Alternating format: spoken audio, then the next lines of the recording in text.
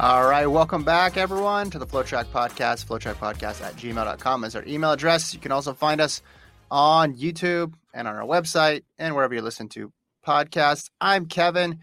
He's Gordon.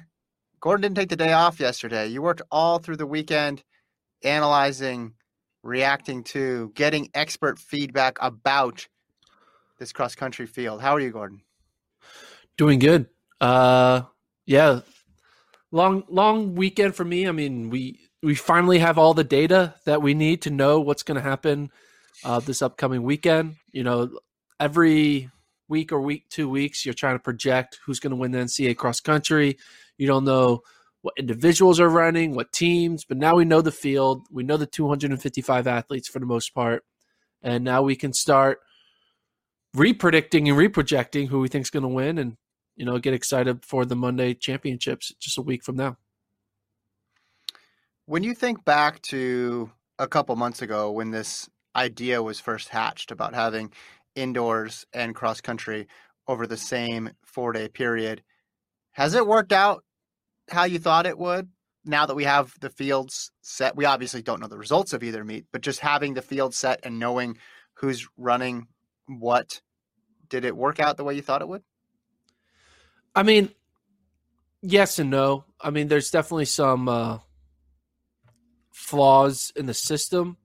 There's flaws in that, the indoor distance races are definitely not going to be what they would have been if there was no cross-country championships. And the cross-country championships has a little bit of, not asterisks, but, there's going to be no Oregon, right? There's going to be no Michigan. They probably would have made it if it was a normal season. But, 2 teams out of 31 not being there is not the end of the world. And when you think about it, on the men's and women's side, the teams that we thought are in contention to win it are in it. And in an indoor, we're not going to have a Yair Nuguse or Luis Grijalva or Connor Mantz or, who else? I'm trying to think on the women's side, but Whitney Orndis, Ella Donahue, not at the indoor, but we're still going to get the fast sprints, the good fields, the good throws. So it's not 100% normal, but it's as close as we're ever going to get. And after taking a year off from watching track and field, I think it's worth enjoying and accepting for what it is. Yeah. And I think those were hiccups that you anticipated too. Yeah, it wasn't perfect, but you anticipated the fact that there would be some teams who didn't make it just because of their quirky schedule, and you anticipated watered down distance fields for the indoor championships. I'm just interested. We always thought indoor or cross country, what are people going to pick on the distance side? Pretty much everybody picked cross country. It was not a close fight in the end. You have Oregon, except how many? Oregon, yes, exactly. I meant in the I guess I meant more towards the longer distances, but even then, Oregon is running guys in the 3K. But like Wesley Kiptoo, Cooper Tier. Now Cooper Tier's not going to be in cross, but like Wesley Kiptoo, is he the only person in the men's or women's field who's doing both with with top 5 potential? I mean, you could say that Amoy Kemboy of Arkansas has top 5 potential. He's a top 5 returner from last year's cross-country season, but we have to assume Kemboy is doing a 3K, 5K double, and the Arkansas team in general is going all in on indoor. So they're not going to really be a true they're not going to be a true cross-country contender because of how much they're going to be running. But yeah, Kiptoo, I guess, is the only one who we look to as like, I mean, is Mercy Chelangat doing both? I guess Mercy Chelangat's doing both. The women's field though doesn't really have a true number one, and it kind of worked out where Whitney Orton doesn't have indoor, and what's her name? Who's the other BYU athlete? Who's their best 3K runner? And no. Who's running indoors? And no, the other one. Hoy. No. Oh, Courtney Wayment. Wayment. Yeah, and Courtney Wayment Yeah. doesn't have cross. So it kind of worked out where the two best BYU athletes only have one or the other season. Yeah, there's not much crossover, and I think it's going to be fine. I mean, I don't think there's going to be really an asterisk on, like, you're not the real champion because Cooper Tier wasn't in the cross-country race or because Connor Mance wasn't in the 5K. I mean, Cooper Tier and Courtney Wayment have, if they win an NCAA indoor title, it's going to be earned. Mm-hmm. And if Luis Grijalva or Ella Donahue or Whitney Orrin win a cross-country title, it's going to be earned. So I don't think there's going to be any, like, fake champion like we've had in certain events during my time here, which I won't get into, but there are some fake NCAA champions out there in the past 5 to 6 years that I've seen based on circumstances. We'll get to that tomorrow. Tomorrow's show. We'll get to that one. You brought up, and we're going to run your interview with Blake Bolton, who is on the selection committee later on in the pod. People can find it too as a one-off interview as well too. You mentioned Oregon and Michigan on the men's side being the two surprises. Explain that more for the audience, maybe who was not paying attention to every single beat of the cross-country season. Well, Oregon specifically, if you read the tea leaves based on the way Bolden responded to my question, Oregon did not declare. I think they would have gotten in with the 4th place finish at Pac-12s, but the Oregon men didn't declare, similar to the Texas men and Texas women didn't declare. So Oregon wasn't snubbed. They just chose not to go to NCAA cross country. Wait, you know that 100%? They didn't declare, or is that you speculating? Are you reporting? It's me speculating the responses. But okay. I am pretty confident that's what happened. I'm willing to go to bat on this opinion. But yeah, Oregon didn't declare. So, I mean, they can. Someone can ask Robert Johnson of Oregon, hey, did you declare? He might try to dodge the question, but are they at the indoor championship press conference? We'll ask them then. But I'm pretty sure, I'm like 99.9% sure they didn't declare. So. Well, and we saw the results last week at the end of the week from Pac-12s. We didn't get a chance to talk about it, but they only ran 5 guys, and they ran Jackson Meschler, who's going to go to the meet as an individual, and that's well deserved. But that was a signal they're not really trying to make the meet. Yeah. If you're only running 5 guys at your conference championship, which serves as the de facto qualifier when you've only had 2 meets this year, that's just a signal that this wasn't a priority, which is fine. Makes total sense. I totally empathize. In a crazy year, any program making that sort of decision, trying to put all their eggs in one basket, not trying to spread their athletes too thin, 100% understand it. And then this is the result that comes from it. Even if they wanted to be in the meet, it wasn't like they were putting their best foot forward to qualify. Yeah. And then on the Michigan side, which we asked, which you guys can listen to one of the NCAA committee members, Blake Bolden's reasoning for no Michigan. I really think they just had a tough decision, and they're trying to please 2 situations with, there are, how do you say no to a conference champion who's undefeated versus a team that their only race they have is a loss to like the 30th best team?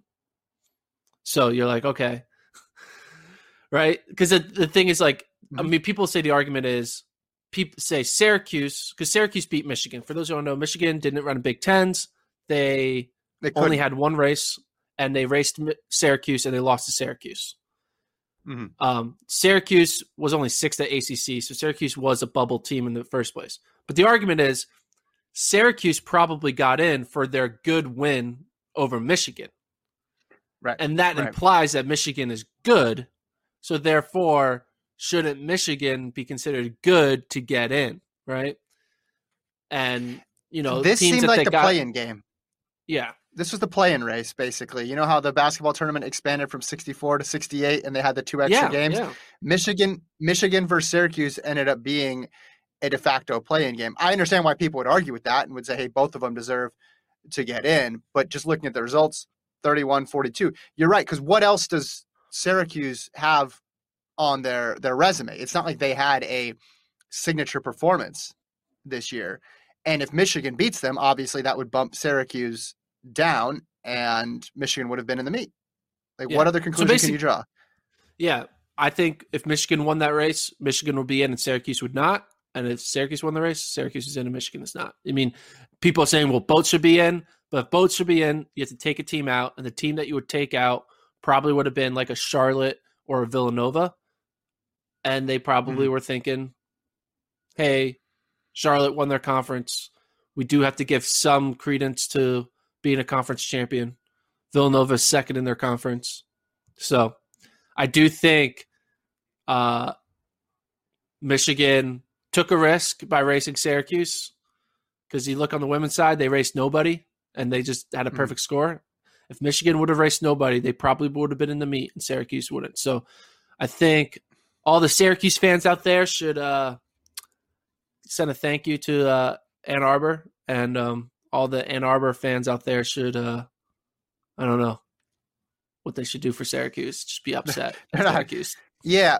Well, weren't they at a point, though, after they could not run their meet because of the COVID protocols, they had to basically take whatever they could get.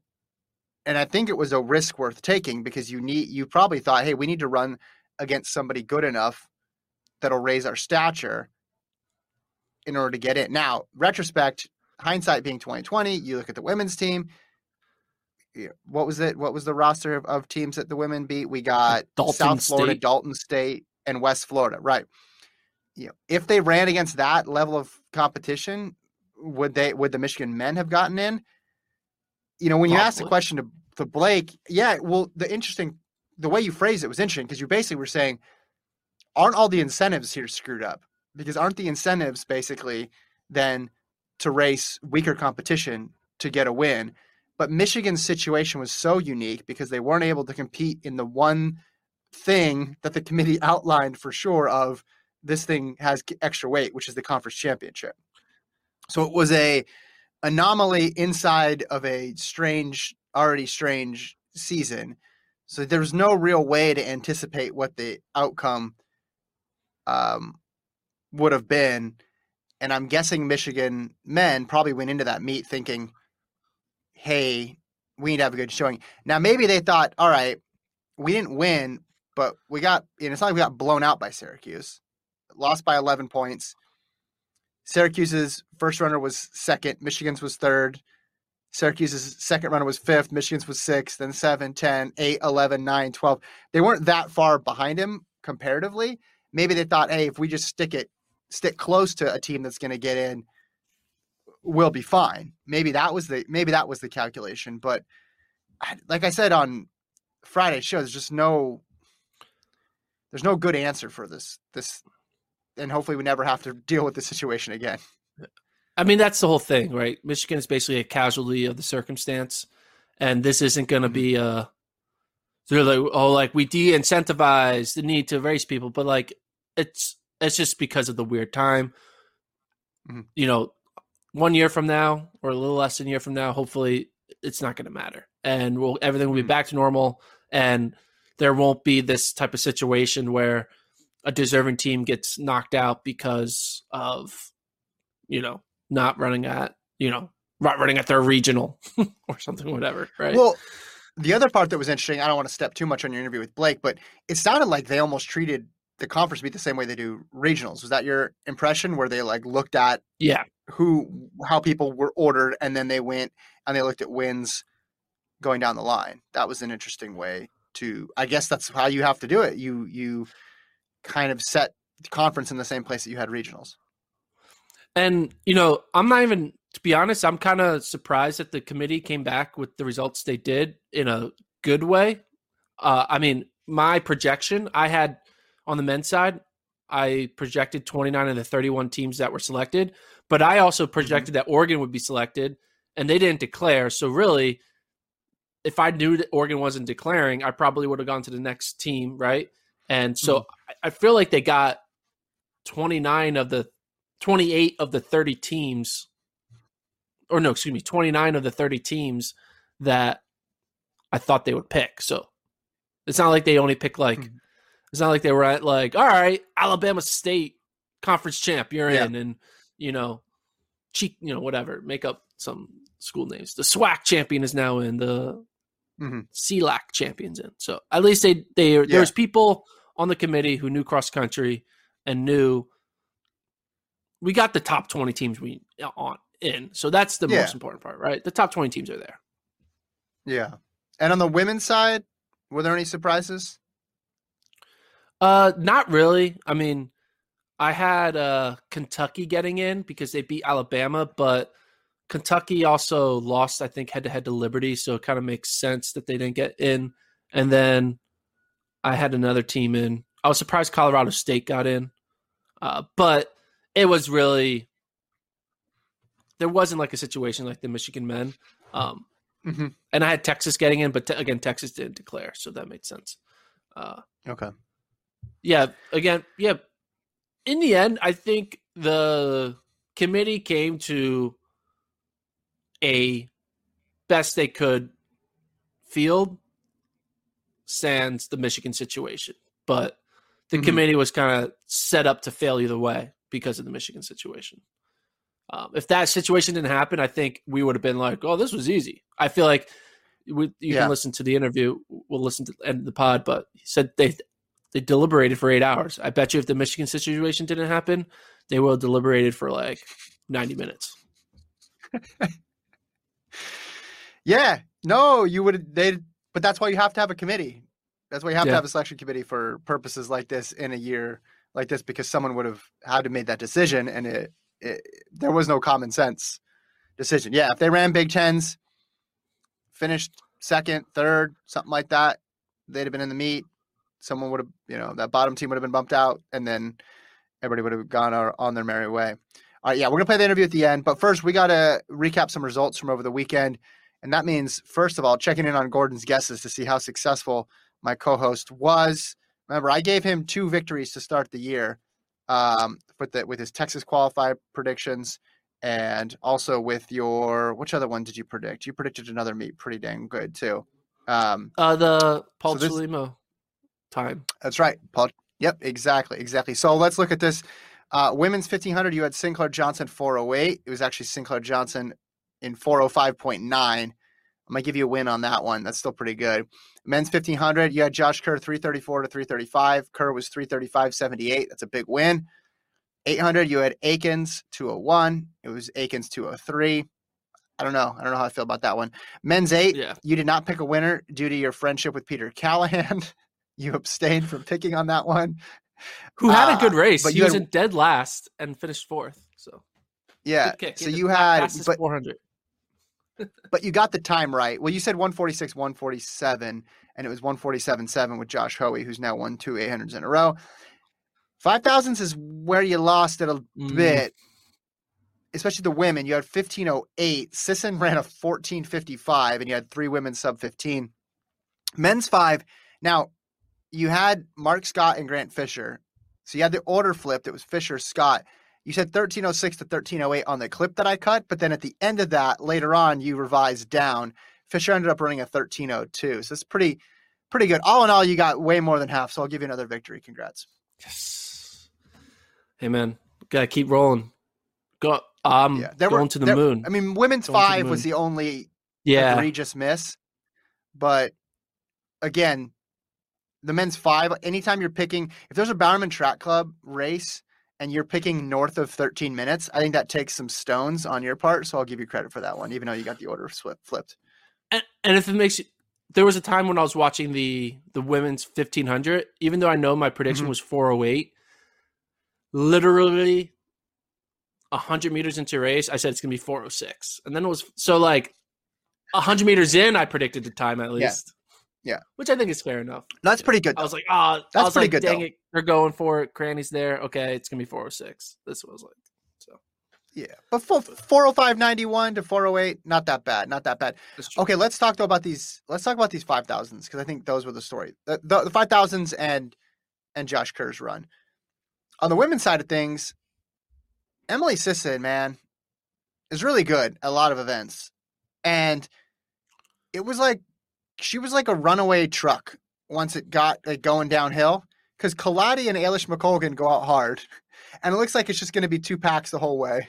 And then all of a sudden, Sisson pops into the screen, and you're like, oh man, this is gonna be a 3-person race. And then no, she just rolled right past him, and then she rolled right past everybody, and ends up smashing her PB and getting the Olympic standard. So I was very impressed with Sisson and the way she ran that race, and that's probably a blueprint for how she'd run it at the trials. That's her best path. She probably does not want it to come down to, she doesn't want it to dawdle at all. So she's going to need that grinded out style. But 14:55, I'm sure it surprised you because you predicted 15:08. But what do you think of the women's 5? I mean, I was impressed that multiple women broke 15. Ali Buchowski had a huge PB. She went from like 15:20 down to sub 15. Yeah, and once you're in the sub 15 range, you're getting into a realm that, like, there was a time when we would go generations without lots of American women getting into the sub 15 era. My only thing is when you juxtaposition it. I love using that word, juxtaposition. Juxtapose. I feel like I'm juxtapose. I don't even know how to use the right word. That's why I like having fun with it. I like thinking I'm smart. When you juxtapose it to good. What Shelby and Carissa can run a 5K in, it gives you a little perspective that they're not just a few seconds away from the elite of elite. They're still a full 100 meters away from the elite of the elite.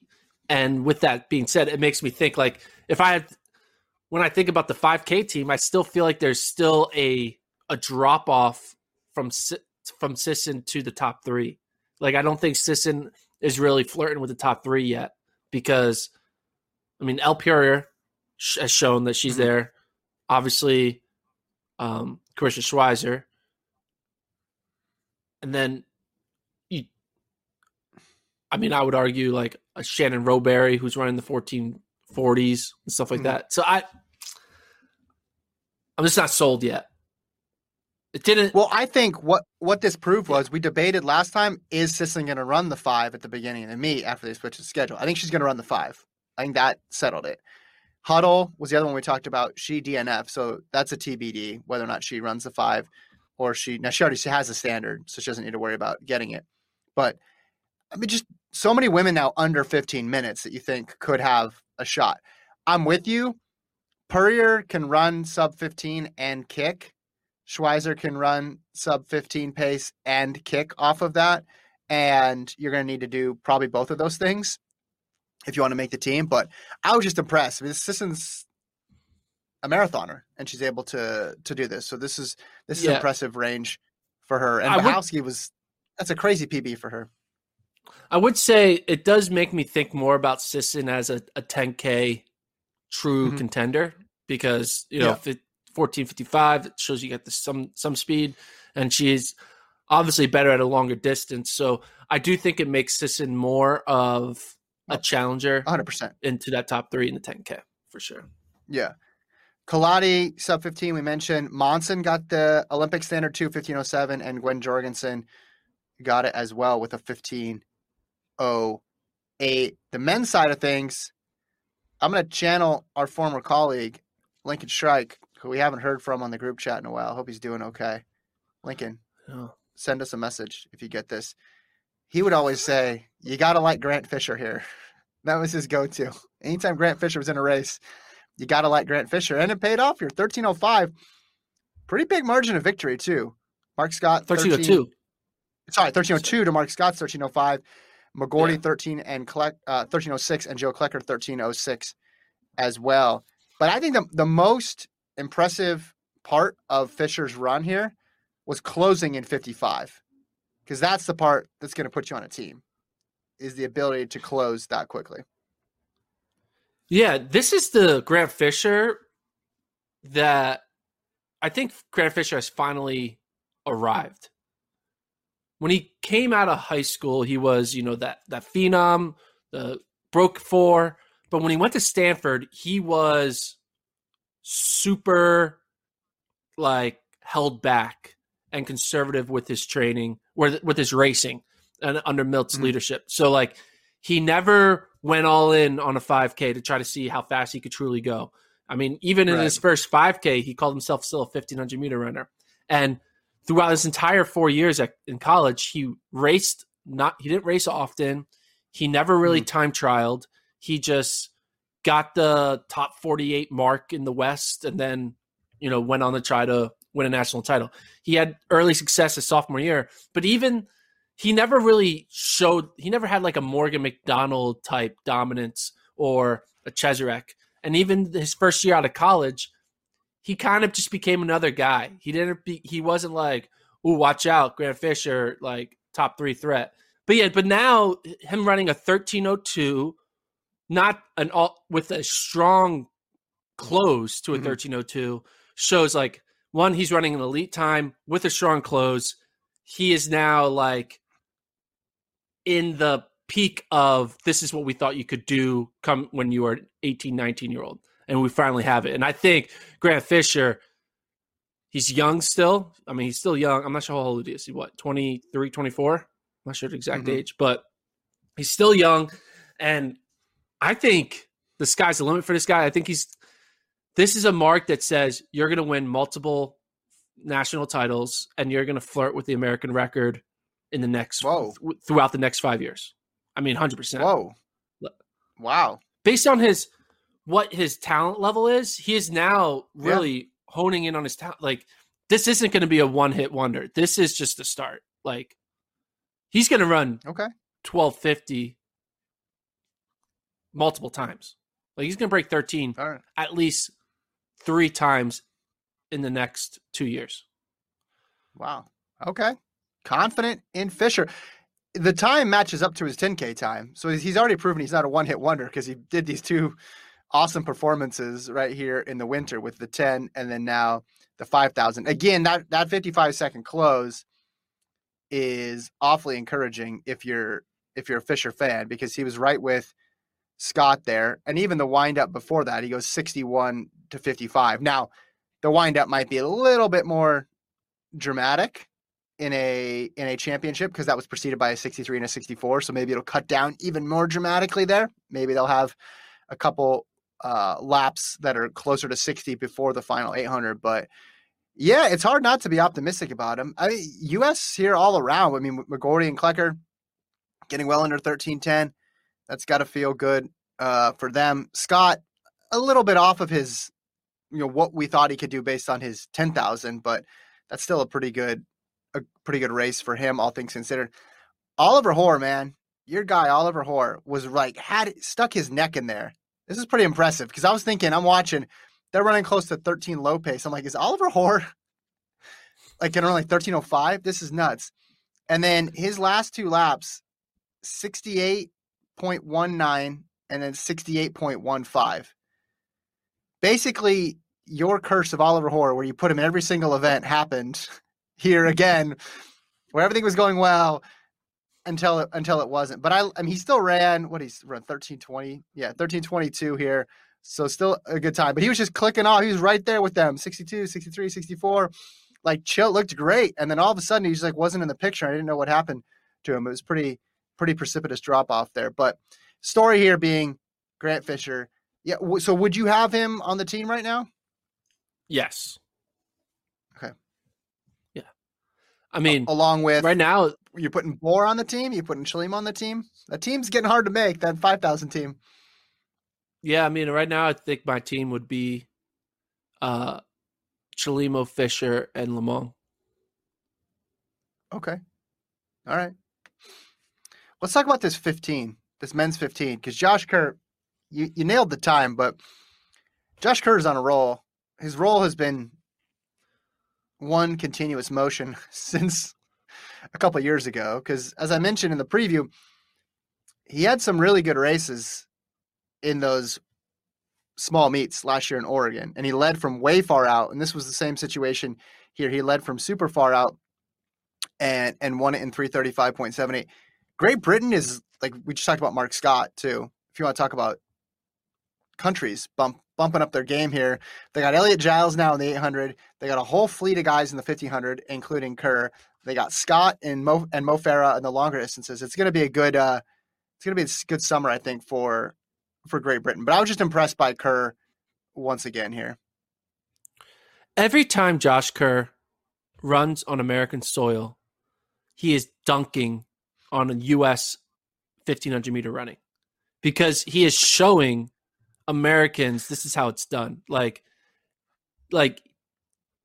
he came in the collegiate U.S. collegiate system, and he's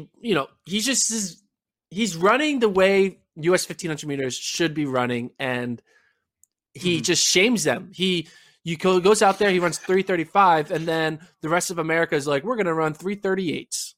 He goes out there, runs 3:34. He goes out there, and he's never running 3:39 or 3:38 the way every American and their mom wants to do. He is always a baseline race is the Olympic standard for him, and then it's a matter of whether or not he'll just go a little bit faster or much faster.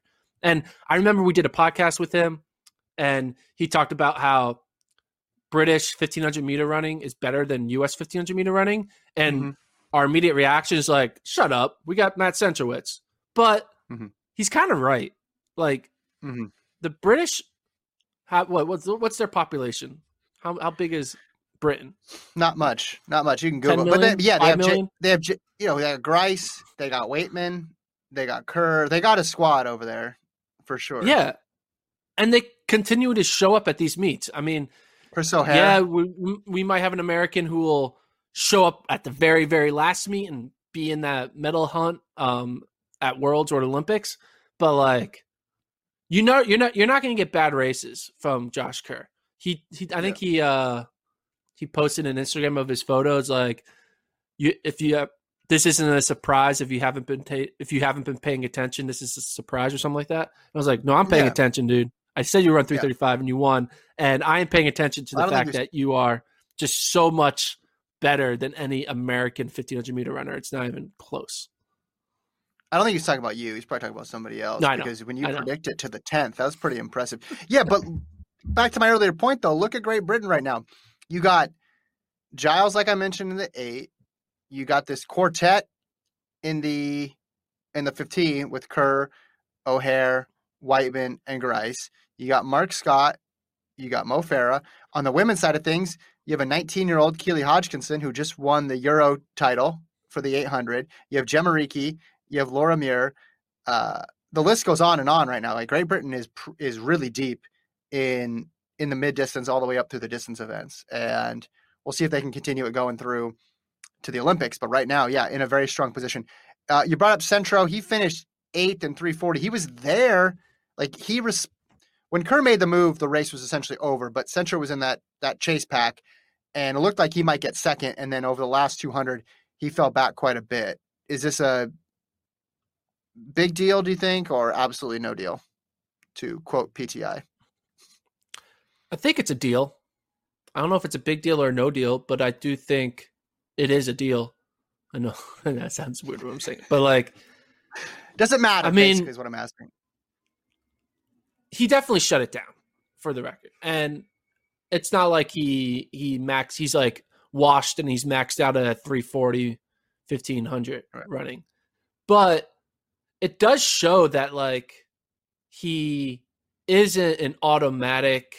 When I show up, I'm the best guy on the track, the way he was 2, 3, 4 years ago.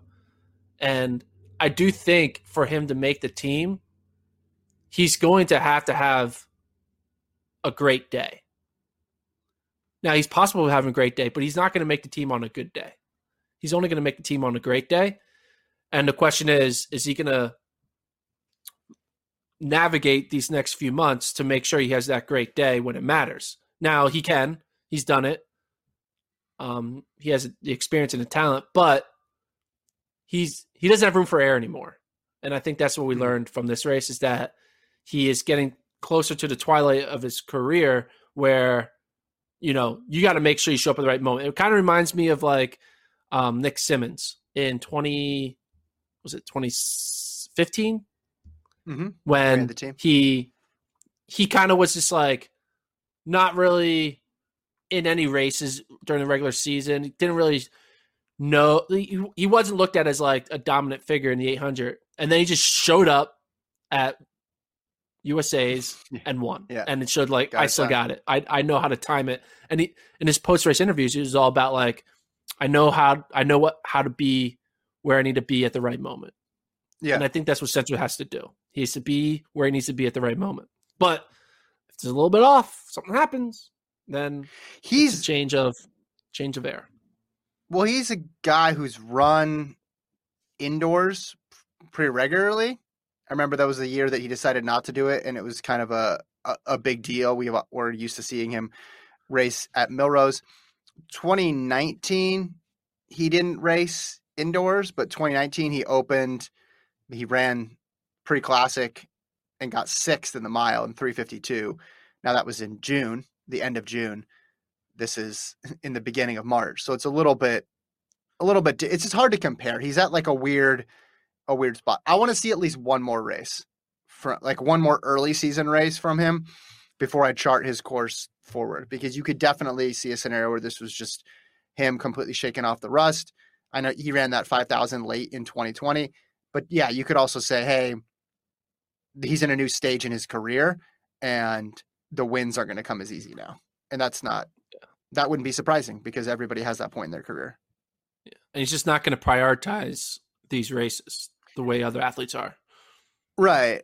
I mean, but you look at, say, for example, 2016, the year he won the Olympic gold. He won Millrose in 3:50 at the end of February. His first outdoor, and then he went on to win, obviously, World Indoors as well, too. So that was a different year. But his first 1,500 outdoors was Portland Track Festival, I want to say. Runs 3:41 and gets 9th in that race, right? So, I mean, there you go. Yeah, that's true. Yeah. Well, no, I'm looking at this right now. Invitational men's 1,500. Clayton Murphy first in 3:36. Jordan McNamara, Doran Ulrey, Ben Sorrell, Hassan Mead, Graham Crawford, Matthew Mayton, Christian Serratos, and then Matt Centrowitz, 3:41.39. Now, you know what I think he's doing? He's giving fellow runners like a story for them to have for the rest of their life, being like the time they beat Olympic champion Matthew Centrowitz. Like he's like saying, all right, who has yet to beat me? Okay, you now have the story. I'm going to run 3:40 here, and congratulations, you can be sitting here. You go, Ryan Adams. Ryan Adams. You forever can beat me. I mean, he almost decided to give it to Cole Hawker, but he's like, no, Cole, you're too young for you to have this story, and he outleaned him in that 5K. Well, and that's my point too. That 5K that was long enough ago to where you're thinking, okay, there you could still be race rusty now, starting up again. But it wasn't so far ago that you can't use that as, okay, he's at least in a baseline. I mean, it's 13:30 low. Wasn't the world's great, was far from his PB, but he looked pretty sharp, and beating Cole Hawker now, that win ages pretty well. Yeah. Like that's a 3:50 miler. It's pretty good. Anyway, all right. Those are my observations from the Sound Running Invite. We're now going to play your interview, Gordon, with Blake Bolden, who was on the selection committee, to give us a little more insight on that process. And then we'll come back after that interview, talk about it, wrap it up, and then tell people what to expect the rest of the week on the show. So here's Gordon's interview with Blake Bolden. Want to welcome director of the Drake Relays, Blake Bolden, who is also a member of the NCAA selection committee, where they just announced the 31 men's and women's teams and the top individuals who will be going to the NCAA championships in Stillwater, Oklahoma. But this is a unique time, right? We're used to having a regional system, and we didn't have that this time because of COVID-19. I guess first question I wanted to ask you was, why were regionals not held this season, and how did the committee come to the decision to create this unique selection process? Yeah, so the decision about hosting regionals and the format for nationals wasn't actually a sport-specific decision. It was based on the NCAA mandate that all fall sports that were rescheduled to the spring had a reduction in their championship size. So the championship oversight committee, it might have been the competition oversight committee. Sometimes the committees actually all get jumbled up in my mind a little bit sometimes, but it was the Competition Oversight Committee, back on August 26th of 2020, they came out and said in their first recommendation of a report that applied to all fall sports that the NCAA championship itself would not see a reduction. So as a member of the sport committee, certainly happy to hear that we didn't have to reduce from 31 teams to some number smaller than that. But in the sport of cross country, rather than reducing the final championship site, the recommendation from that larger committee was no regionals. So then after that, in September, the sport committee was charged with determining the selection criteria, which, as you know, incredibly challenging criteria that we created, but also an incredible challenge to create those criteria in the first place. In September, not knowing the circumstances that would unfold in October, November, December, and so on, but the effort was made to create those criteria and publish them as quickly as we could and as fairly as we could, realizing some institutions and conferences were contesting championships in the fall, others were not and had not yet made a determination. So there were so many factors at play. The committee understood at that moment in time, the simpler, the better, with an emphasis on the cross-country championships at the conference level. So when we look at once you guys made the announcement for the selection criteria, just to give our viewers a quick recap of what it is, all teams were to be considered had to compete at least once during the season, and conference championship performance was going to be weighted most. That's what the verbiage you guys used. Yep. I guess my first question is, how did the committee interpret the phrase weighted most? You know, in the past with regionals, you would never see a team that you lost to at regionals not make it. Basically, all teams in descending order listed within a region would go because there could never be you couldn't skip a team. So how did your committee analyze weighted most with the conference championship? Yeah, and Gordon, that's a terrific question. Certainly the intent there is to place an emphasis on championship events. And as we're seeing unfold in basketball and what happens on an annual basis, the conference tournaments and conference regular season are weighted the most. However, cross country is very, very different. So we left it with an ambiguous statement because there are more conferences than we have spots, or at least an equal number. So we knew that automatic qualifiers would not be possible based on conference finish. So conference champions would not automatically receive a berth. However, and maybe it helps for me just to take a step back and talk about what the selection process itself looked like, because we did weight the conference championships significantly, but what that means in practice and application might help clarify an overall understanding of the general public, but then also kind of shape our conversation here as we go. We worked closely with Direct Athletics in the leadership team there. They did a wonderful job of building a custom tool using TFIRS and the the declaration information that was provided during the entry process. So we had a dashboard and the shared screen where on the left-hand side of the screen were on the screen were all declared teams, and then there were two additional columns: in consideration and then accepted in the meet. So we started with all of the declared teams in the left-hand column, and the conference champions were at the top, and it automatically ranked by conference champions. So we were then able to pull all conference champions into the middle column, and then start to identify just objectively as possible, how do we compare conference champions versus conference champions, move the most clear-cut definitive qualifiers over to the right-hand column. As we did that, we were then able to see all head-to-head wins of those in either the left or middle columns against anyone that we'd moved to the right. As you know, very little head-to-head non-conference competition in 2020, 2021. So that wasn't significant data, but it did guide conversation when a victory over a qualified team appeared in either of those two columns. So I hope that process helps inform. And then when we kind of narrow that list down, certainly when a conference champion would be moved over, we would then look at second place possibly third place in each of those conferences, to then continue on a head-to-head basis. Certainly look at all of the comparative data that was available relative to cross country this academic year, in all of those teams in that middle column. You mentioned how there are more conferences than spots. Couldn't just give everyone who won a conference title an automatic berth. With that being said, we would assume that the committee had to give, not preferential, but consideration towards the strength or depth of a conference. Was that taken into consideration, where if someone, was the winner of the Pac-12 conference versus another conference that doesn't have a history of cross-country national champions, was that considered for ranking your conference champions?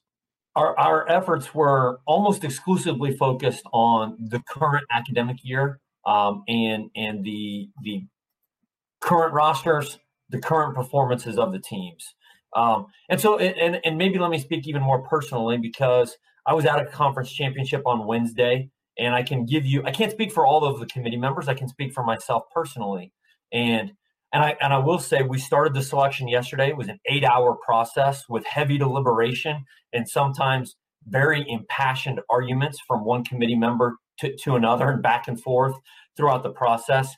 And I can say very clearly, every effort was made for an objective and fair process to determine our 31 institutions and those individual qualifiers. But let me speak personally, because I was at the Missouri Valley Conference meet on Wednesday. I did have the good fortune of also being at the SEC championships last October. So I saw some championships and could give some first-person accounts of the quality of the teams and individuals at those championships. But when I left Wednesday from the Missouri Valley Conference meet, the two winners at that championship were clearly impressive. Each of them put 4 in the top 5 in the individual race, one in commanding fashion, over what, in my estimation, is a pretty good Missouri Valley Conference. Now, how does the Missouri Valley Conference compare with any of the other 30? Well, there were 29 conferences held, 28 conferences contested championships. So how does the Missouri Valley Conference compare with the 27 other championships? It's a good question. It's a hard one to answer. So then I looked at those teams in our league that competed out of the conference. And there's not very many data points there, as you could tell, but very clearly I could see these teams compared favorably, or at least compared well, with Lipscomb based on a head-to-head competition. Looked at what Butler did that same day. Then also, and this is both men and women, Loyola on our women's side, Illinois State on the men's side. But then I looked at other common opponents where Lipscomb competed against Liberty on the women's side or others. And then you look at realizing it's a very limited data set to examine the pathway for each conference champion and what that season meant for their own student athletes. That was the same diligence that we examined every conference champion in the country. So it's an almost impossible task. And at the end of the day, we did take it incredibly serious, because to me, it's a life-changing decision that some student athletes are going to have the opportunity to experience a championship for the first and maybe only time. And then there are others who won't have that experience. So it wasn't lightheartedly or haphazardly that we went through that process. Was like last year's NCAA finish or this year's indoor 5K or 3K marks, or even like the coaches poll, taken into consideration when trying to create more data points? No, so the coaches poll wasn't a reference point at all for any member of the committee. And personally, I made an effort to not look at that until after the selection was over.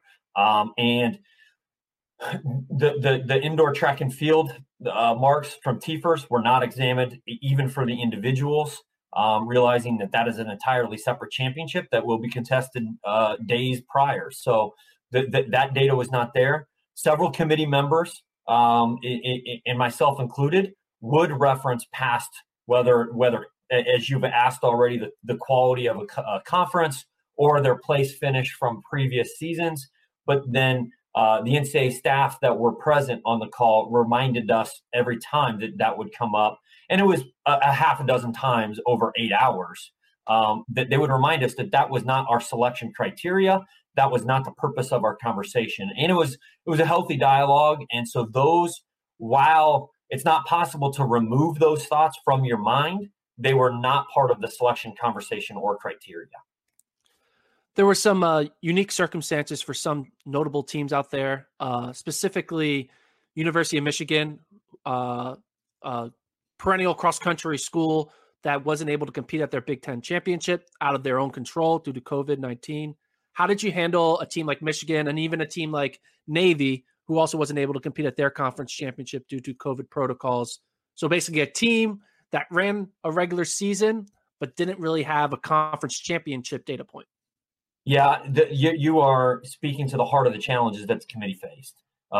Certainly, the process remained focused on that student athlete experience, doing everything we can to whether the region, whether the circumstances were within their control, without their control, doing everything we can to have an equitable selection process. And I'm confident that the members of the committee did just that.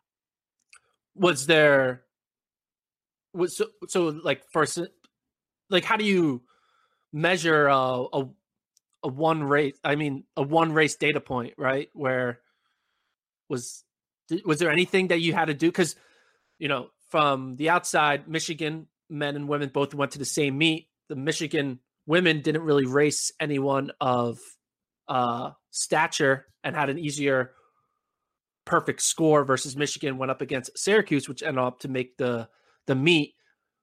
Was there a little bit of a catch-22 for Michigan men, where if they wouldn't have raced a Syracuse, if they would have raced a lesser opponent, they could have, in the eyes of the committee, looked a little stronger?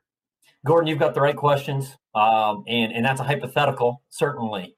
And the challenge that the committee faced is we knew it would be scrutinized, absolutely, but we didn't deal in hypotheticals. We dealt in the real data that we had. And we did everything we could to ensure the fairest process with the best possible championship next week in Stillwater. One other team that we normally are always seeing at the NCAA championships, they're a historical franchise or historical program when it comes to running. The University of Oregon, the women didn't really have any data points because they didn't finish at Pac-12s, but the Oregon men finished fourth at Pac-12s. They were nationally ranked. We've seen what they were doing on the indoor scene. What was the justification for the Oregon men not being selected? Yeah, it's my understanding that Oregon is placing a significant emphasis on the indoor championships, and I'd encourage you, Gordon, to reach out to the staff at Oregon to really provide clarity on their plans. And again, we focused on those that are declared and those with a primary emphasis on the conference champions, both in team and individuals. In general, what was the toughest decision? Like, where did the whole, I'm sure at the beginning it was easy. Hey, BYU, you're going to NCAAs. NAU, you're going to NCAAs. But eventually when we get down to those 25 to 31 tier, it got a little harder. What in general was the toughest decision for you guys? I think you've hit the process. I mean, you understand when I've laid out and that's why I try to be as transparent as possible. There have been times where I've been left out of a championship in which I felt very strongly I belonged there. And so I understand those student athletes that are on the outside looking in this spring on this championship and the heartache that they feel. I felt it in my past as an athlete and as a coach. That's why I tried to lay out with clear transparency the thought process and how it was done, even the mechanics with those three columns. And as you understand very clearly, moving from the middle column to the right-hand column for the first dozen or possibly 15 or 20 for both genders, I don't know if it was exactly straightforward, but relatively, call it debate-free. There could be a quick consensus on those teams, if not exactly in order of selection, because to be clear, the order of selection wasn't as significant as getting it right. So when we moved those teams to the right-hand column and they would be considered selected, the first dozen or more, a consensus was very easily determined. And then it got very challenging where we could identify so then we get in the middle, and at some stage we would evaluate everyone in that column, not to see if they were going right, but to see who went left and was no longer in consideration. So then we could get to some point where there was a clear consensus on who went right. And then we get to the middle column where we had, somewhere between 35 and 40 teams and under total consideration. And that's where conversations got very heated and very deliberate, comparing team to team. And as you've indicated very clearly, there are some times in which a body of work might feel like we're comparing an apple to an orange. And the challenges were immense, but ultimately we're thrilled that we are hosting a championship, and we're glad. One thing, the pandemic has changed a lot in our lives. One thing it hasn't changed is the passion and enthusiasm for the coaches in the NCAA. They're ready, and no doubt we'll have world-class. The NCAA cross-country meet every year is among the best foot races in the world, and there's no doubt that we'll see that a week from now in Stillwater. One last question. Because of this unique situation, we had a unique selection process. We had individual champions at every conference get an automatic berth, which basically has turned the meet into a little more, it has a little diverse school presence, because there's going to be schools that are going to represent an athlete for the first time in their program history. Do you believe, or is there any talk within the committee that aspects of this selection process might be carried on forward, giving more weight to a conference championship? If an athlete may not be top 4 in their region, but they could win their conference champion. That's an interesting concept. I think the one thing that just to be very candid, one thing that this process reaffirmed for everyone on the selection committee was the way we do it in an annual basis is pretty good. Because I think that if we were to take a vote on if we should do it again the way we just did, it would be unanimous opposition to having to go through an 8-hour day of deliberation and debate. And also, to be clear, that wasn't the first time we had the conversation. There were several mock selections because, as I said, the tool that we used was custom built, never before used. And how we could identify conference champions and to really speak to where it was weighted and how it was weighted, the number of points that they won by or lost by for every criteria at their conference meet. Time was not a factor that we examined. You didn't ask that specifically, but to those coaches and athletes and fans that are wondering, if there were course-to-course comparisons based on time, that was set aside entirely. We really tried to use the data that we had in front of us based on the criteria that were communicated. And again, the consensus, without talking about what we would apply from this process to the future, I think the consensus first and foremost is that we just don't want to have to do it this way again. Yeah. Well, we all want a sense of normalcy. Hopefully 2021's cross-country championship is normal, and we get through the summer and the spring in a strong and healthy way. Blake, I really appreciate you taking the time to talk with us into our community. Really gives us an inside look of what was going on in that 8-hour war room. Thank you for your time, and I really appreciate the insight. Yeah, absolutely. Thanks for all your coverage, and best of luck to all those teams and coaches that are competing next week. All right. Thanks to Blake Bolden for joining Gordon. Gordon, I got one question. Once you wrapped with the interview, how many times did you ask him if you could be a part of the committee, if there ever is one again? I did not. I did not ask. Maybe I should try to find the location, the Zoom link. Hey, I was just happy that one, they were willing to do the interview, and two, that the results again that they came out with were very similar to my exetology results. So the committee isn't fraying too far away from what Gordon would have wanted. So if I was in that committee, maybe it wouldn't have been an 8-hour meeting. I probably would turn into a 16-hour battle to try to get my way. Or so maybe there's a reason you'd have I'm been not so there. annoying that they said, we're going to cut this in 3 hours because we can't stand being around. This guy keeps yelling about Cheserek and a Bowerman. Like, does he know that this is not about that? This is about selecting something else. Okay, let us know what you think. FloTrackPodcast@gmail.com, or you can leave a comment on YouTube. Certainly a lot to debate. I was checking in on the YouTube comments while the interview was running. You've been called a, quote, prediction god on YouTube based on your last set of Gordon's guesses. So it was only 3 comments under it, and they were all positive, and one person called you a god. So good. You got a high bar to clear next time, Gordon. All right. We'll see if we can do it. Hopefully my predictions carry weight at NCAAs. That's gonna be the more difficult task is the NCAA predictions. Yeah, so we'll have to do those on Wednesday. Can you let people know our tentative schedule this week? Yeah, so Wednesday we'll do a massive podcast where we're going to preview the indoor championships, do some picks and predictions. And then also we're going to do a cross-country draft where we're going to draft you and me. We're going to see who can pick the best cross-country squad and score it. Mm-hmm. So that's all on Wednesday podcast. Then Friday podcast is actually going to be a late podcast because we're actually going to record it after all of the indoor prelims so we can kind of have a rapid reaction to the first day of NCAA indoors. And then here we go. We're going to do 2 live podcasts on Saturday, one during the men's races and another during the women's session, where we're going to live react to the NCAA Indoor Championship Finals, maybe give us a little bit of play-by-play, give our takes, our reactions to each race during that 2-hour period of the men's races and a 2-hour period of the women's races. And then Monday, we're going to do another live podcast. So 3 live podcasts in a row, but Monday's podcast is going to be even more mega. We're going to go live about maybe an hour before the first races in Stillwater go off, and then we'll be live throughout the entire race.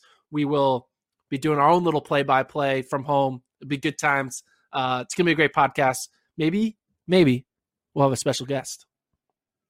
Maybe. And where can people watch this? I know after the fact they can listen to it on a normal. We're going to post it as per usual if you're an audio listener, but if people want to watch it live, how can they watch it? It'll be on YouTube. FloTrack Podcast YouTube channel. Just go on YouTube, type in FloTrack Podcasts, and you'll find it. Pretty simple. Yep. All right. Well, there it is. We got a lot of work to do to get prepped for that. Yes. And thanks in advance to Alon for doing all that to get it going, for dealing with all of your exceedingly difficult demands here. And thanks to Alon for producing today, of course, and for Blake Bolden for chatting with Gordon. That's all we got. We will be back, as Gordon said, on Wednesday, and then Friday in the evening, Saturday a bunch of times, and then again on Monday. It's a big weekend in NCAAs. We'll talk to you guys soon.